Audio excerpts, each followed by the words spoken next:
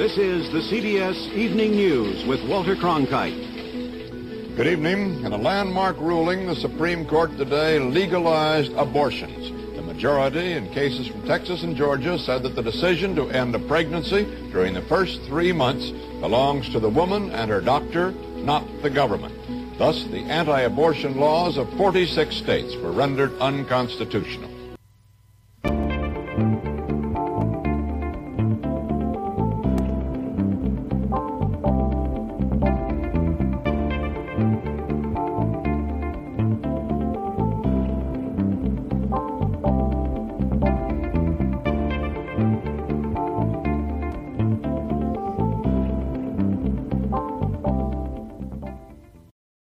Hey, greetings and welcome back once again to Categorical Imperatives. As always, I am your host, Lockie Liberal, and I do want to thank you all so much for joining me here today. Now, if you are new to the program, I especially want to welcome you. This is a podcast where we're going to be using legal theory and moral philosophy to discuss current events related to law, politics, and culture. Now, just real quick at the beginning here, I want to remind you guys that I recently... the software that I usually use to make this show, my license had expired. I can't afford to buy a new one right now. And so I apologize if the audio and video quality is not as good as usual. But if you are not a subscriber to the show, this would be a really good time to consider doing that. If you watch the show a lot, if you get some value out of it, and you would like to either make a one-time donation, you can go to Venmo or PayPal. Or if you would like to become a member, which gives you all kinds of extra little goodies, I have pages, I have Patreon, I have Anchor, I have a locals.com I just started, and they're all just for the low price of $2 a month. You can support the show, and right now it would really be appreciated. It would be especially helpful. So if you would consider going and doing that, I would be most grateful. Now, if you can't afford to support the show like that right now, that's all right. I want to let you know that I still do very much appreciate you coming by and spending some of your time here today with me all the same. And that goes for whether this is your first time watching the show or if you've been a long-time subscriber. So, as you may have guessed from the opening, today we are going to be talking about Roe versus Wade. This will be part of my Today in Supreme Court History series.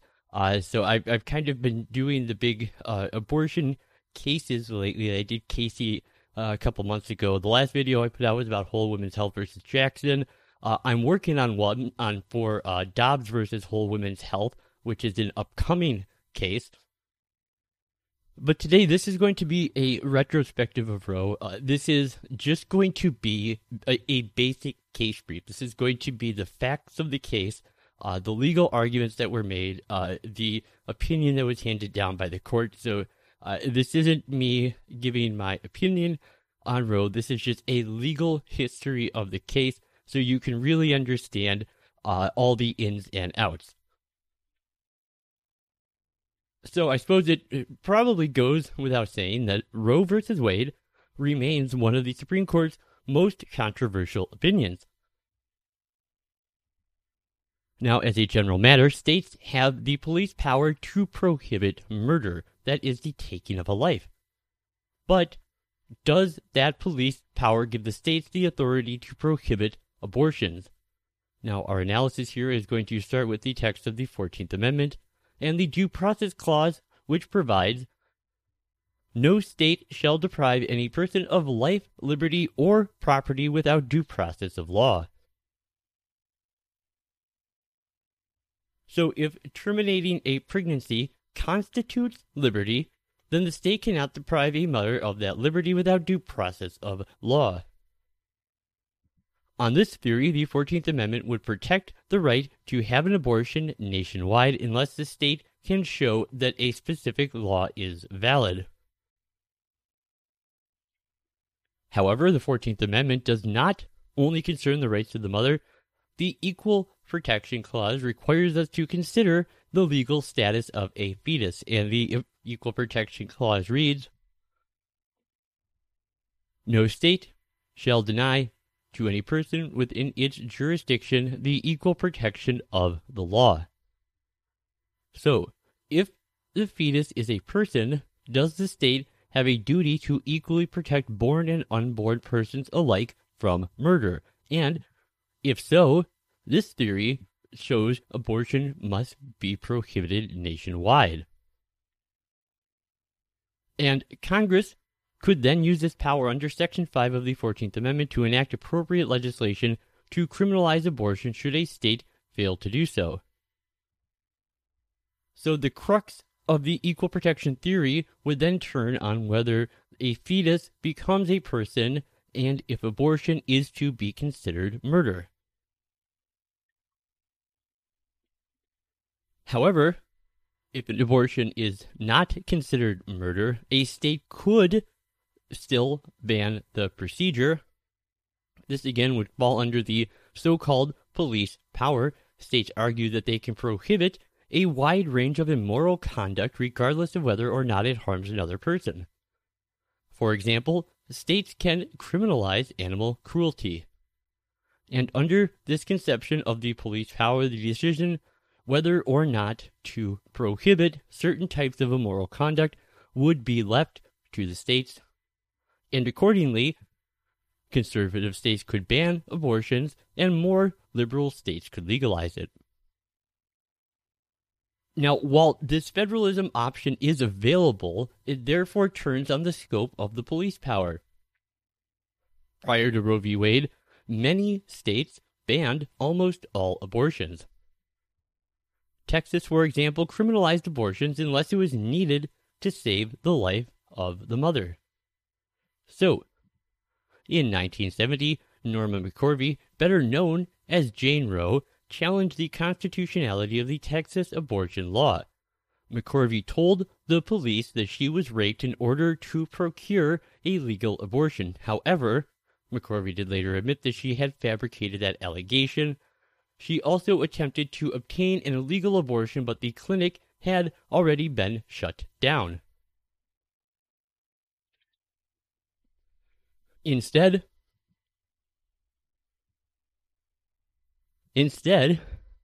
two attorneys recruited McCorvey as the lead plaintiff to challenge Texas's law.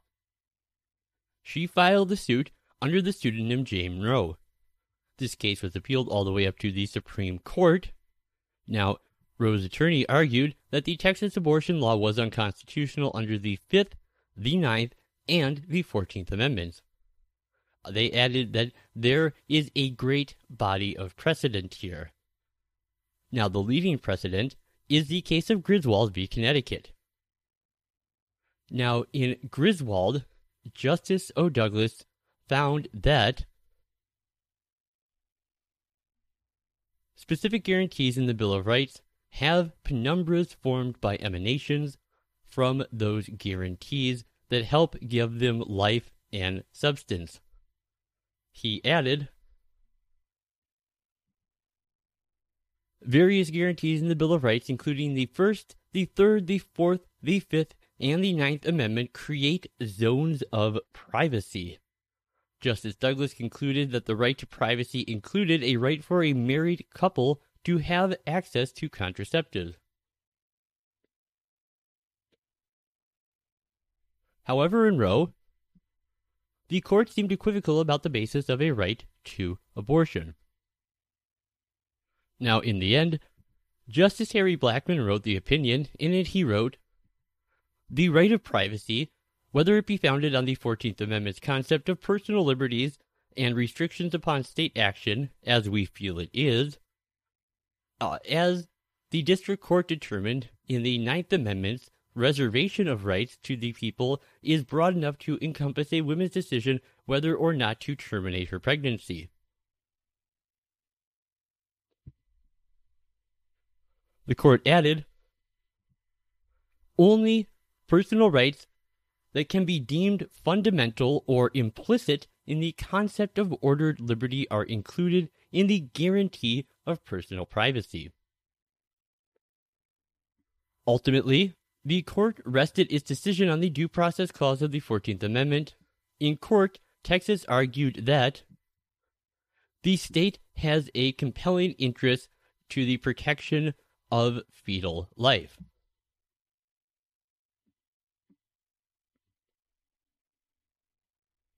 Now, the court agreed in part that the state retains a definite interest in protecting women's own health and safety when abortion is performed at a late stage of pregnancy.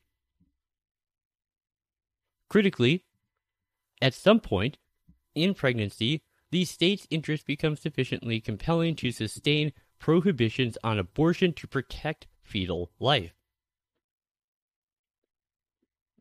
The court found that the mother's right to an abortion and the state's interest in regulating abortion changes throughout the 9 months of pregnancy.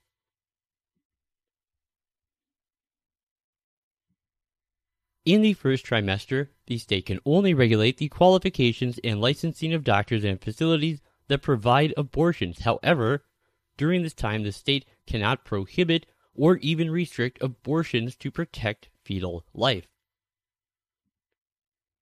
Prior to the compelling point of viability they found, the attending physician in consultation with his patient is free to determine without regulation by the state that, in his medical judgment, the patient's pregnancy should be terminated.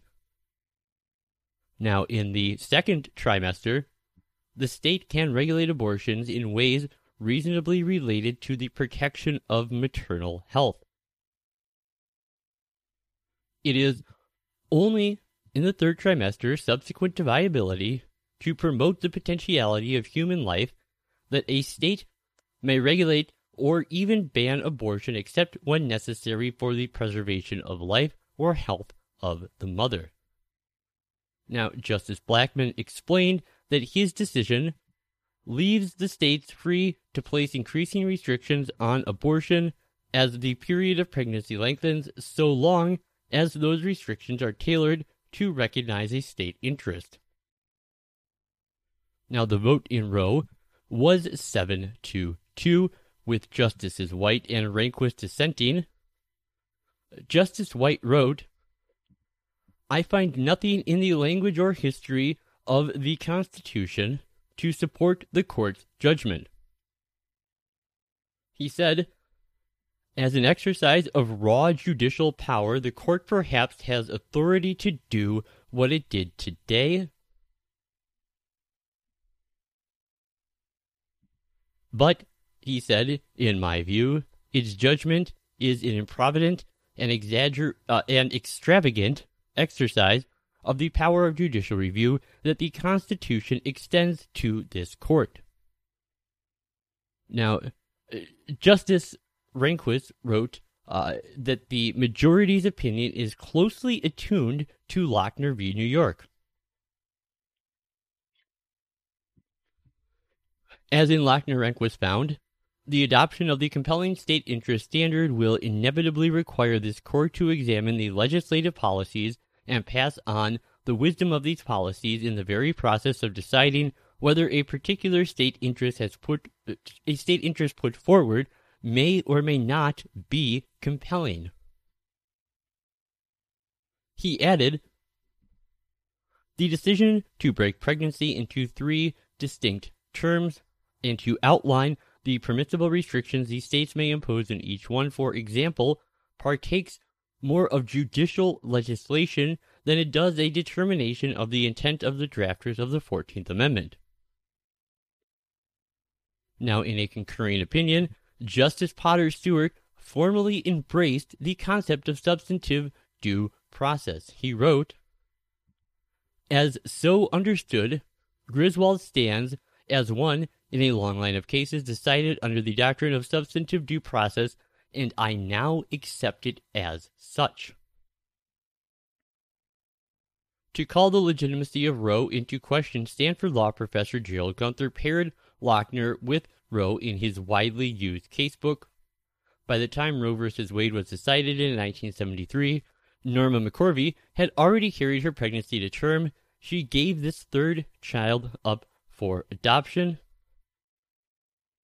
Now, in the 1980s, she became an icon for the abortion rights movement.